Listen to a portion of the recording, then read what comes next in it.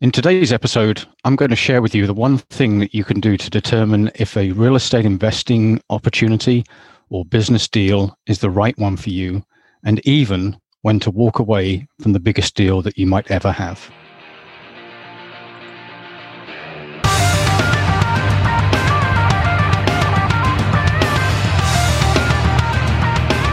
You're listening to the REI branded podcast. It's for you, the busy real estate investor who wants to stand out from the crowd and attract the right leads, right partners, and right clients every time.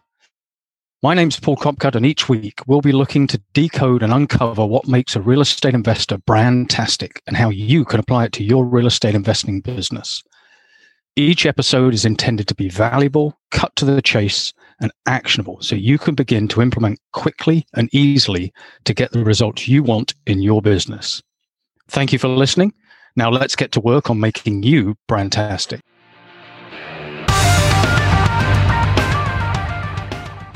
Hello, it's Paul Copcutt, and welcome to today's episode of REI Branded Podcast. I wanted to talk today about an opportunity for you to have something in your back pocket that you can kind of pull out every time a real estate investing opportunity comes to you or a business deal, and determine if it is the right one for you. And it's not anything to do with calculators or profit or anything like that. It's a lot more important than that.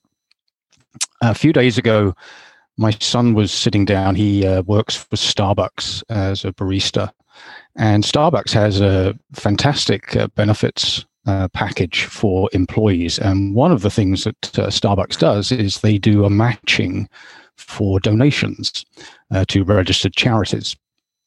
And my son was sitting down and wanting to make a donation and for a particular cause. And I said, well, just pick this, this charity or this charity. And he was spending a lot more time really going into the detail of that particular charity that he was thinking of investing or donating to. And it wasn't only the case of donating some money and having Starbucks match it. It was much more important to him that the organization aligned with the way that he thought and felt. And basically, it was his values that was determining whether he was going to donate to that particular organization, even though they were supporting the cause that he really wanted to donate to.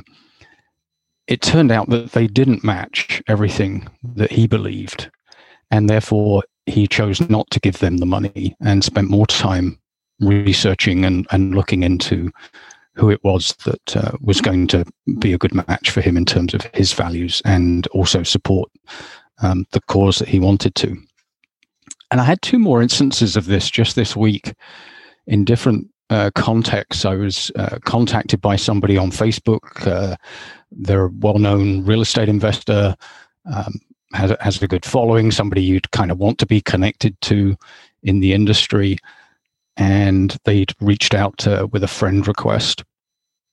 And, typically, most of us will get a friend request from somebody and you think, oh, yeah, if they're kind of aligned with, what I do, there's similar industry or whatever, yeah, I'll accept. And that was it. But I just took a little bit longer and had a look at their Facebook stream feed and the things that they were posting. And unfortunately, they were posting things that were against what I stand for and believe, and particularly around the pandemic. And I chose not to accept their friend request based on that. Now, that may seem short-sighted. Some people say, well, business is business and personal is personal, but that's not the case because whatever you do in your personal life bleeds over into your business life and vice versa. And so, if it ended up going down the road and I ended up, perhaps partnering with that person or doing business with that person, I'd always have in the back of my mind that negative attachment to what they're standing for and what they believe is a compromise to what I believe. And I was also working with a client in the past week over this particular exercise. It's one of the core foundation exercises that I work on with my clients in terms of their brand foundation. is the values exercise, or what I call the evaluation. And the client was sharing that they'd really struggled with this particular exercise. And they said it was one of the hardest exercises out of the core foundation exercises. And it wasn't something that they'd necessarily sat down and thought about, but they really did appreciate the time that they took and being challenged to, in particular, to home in on what their top values are. So I thought I'd share with you today that exercise. I'll put it into the show notes and a link to the show notes, or a link in the show notes, and you can access the evaluation. I really do encourage you to think about your values in this way, because your values are the operating principles that form the base of your belief system. And you take your values with you wherever you go. It's like your moral compass. And it's crucial to know your values in terms of making decisions in business and in life, because it helps you recognize whether a particular opportunity is a good match or a particular person is a good match for you. And to better understand your values, what I recommend is taking note of when something bothers you.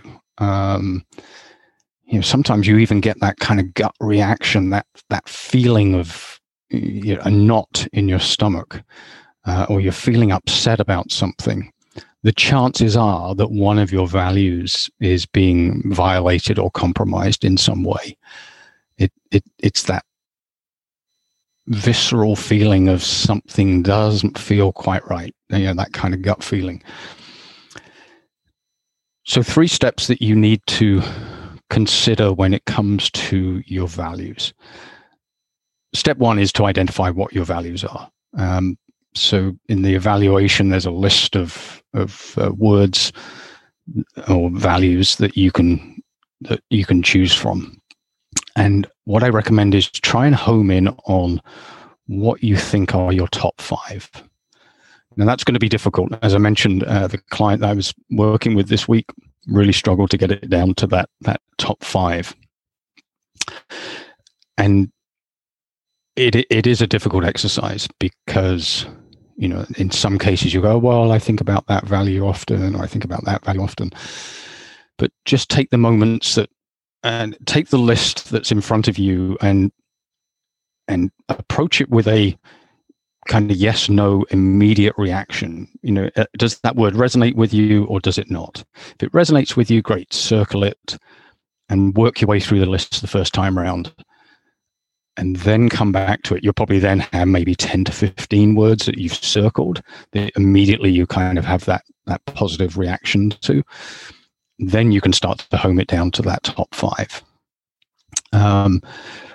Once you have that top 5, you want to think about how your values, what they mean to you. So you and I may have the same value, say teamwork, for example, but my definition and your definition are going to be completely different. And that's what you want to be thinking about, is your definition of that value. So spend the time to write out a sentence explaining what that value means to you. And that's important because, again, if you're looking at an opportunity and you feel you're aligned with somebody, you have a feeling you've got similar values, but then their definition of that particular value is completely opposite to yours, then again, that may not be the right kind of opportunity or the right kind of partnership. And then finally, you want to, in terms of kind of homework and taking action to go forward, is to look at that value, look at those top 5 values and score them on the basis of how you're living that value right now. So, for example, if fitness is one of your values, but you're sitting on the couch every night watching Netflix, eating chips, and not exercising, then the chances are you're going to score that pretty low out of 10. But if you're regularly exercising, you're eating well, then fitness you might be scoring much higher. And then pick one where you're scoring lower than you would like and start to put in place some plans around how you would like to raise that score. And it could be very simple steps, but you'll start to feel very much more in tune with who you are and your brand foundation. And don't rush this exercise. The client I was working with this week, one of the things that she did was that she looked at her values and she was trying to relate them too much to the business side versus who she was as a whole person. And so one of the values that is a very top value for her, she decided to leave out of the top 5. And we had a discussion around that value because she shared with me that that's a particular value that she had, but she decided not to include it because she didn't see it fitting with her business. And we talked about what that value meant to her. So we stretched out that one word into a sentence, or actually more than that. We were having a bit of a discussion around it. And I got a much better sense of how important that value was to her. And then I challenged her to put it back into her top 5. And initially she was reluctant because, again, she didn't see the relation to her business. But I said, if that particular value is being compromised by a business partner, how are you going to feel about doing business with that person? She said, well, I wouldn't be happy. So I said, and how would you feel about making money in a business relationship with that person? So she said, well, I still wouldn't feel good about making money whilst one of my values is being compromised. I said, that's the reason it needs to be in your top 5. I said, that's what that is going to mean sometimes is that means you do walk away from the best deal you might ever come across, or you do walk away from a business relationship or partnership. But you're going to be able to carry yourself forward in a much more ethical, positive, feel-good way than if you're compromising that value every day. You can do it for a period of time. Absolutely. We could all do it. We can all ignore it to a point.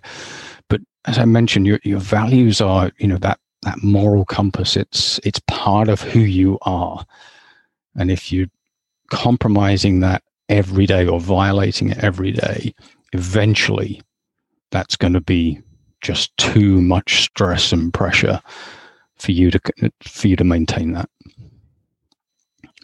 And with that client, we put that value back in, and immediately I could see just a physical lift of how she was feeling about that. She felt better about including that in as part of her brand foundation, because her personal brand is a reflection of her business brand, and who she is as a whole absolutely comes across into business as much as it does in her personal life. So the evaluation exercise, I'm going to put the link through to it in the show notes, and I do encourage you to take the time to understand what your top values are, define what those values mean to you, because everybody else will have a different definition, and then take some action around one of those particular values, score those values, how you're living them right now, and then take one of those and put it into action in terms of how you're going to raise the score on that particular evaluation. And I'd love to know how you get on with the exercise and what you learn. And have yourself a brandtastic day. And if you're wondering where your real estate investing brand currently stands and some steps to make it more brandtastic, you can download our free REI brand checklist at reibranded.com/checklist. That's reibranded.com/checklist. Thank you for listening and have a brandtastic day.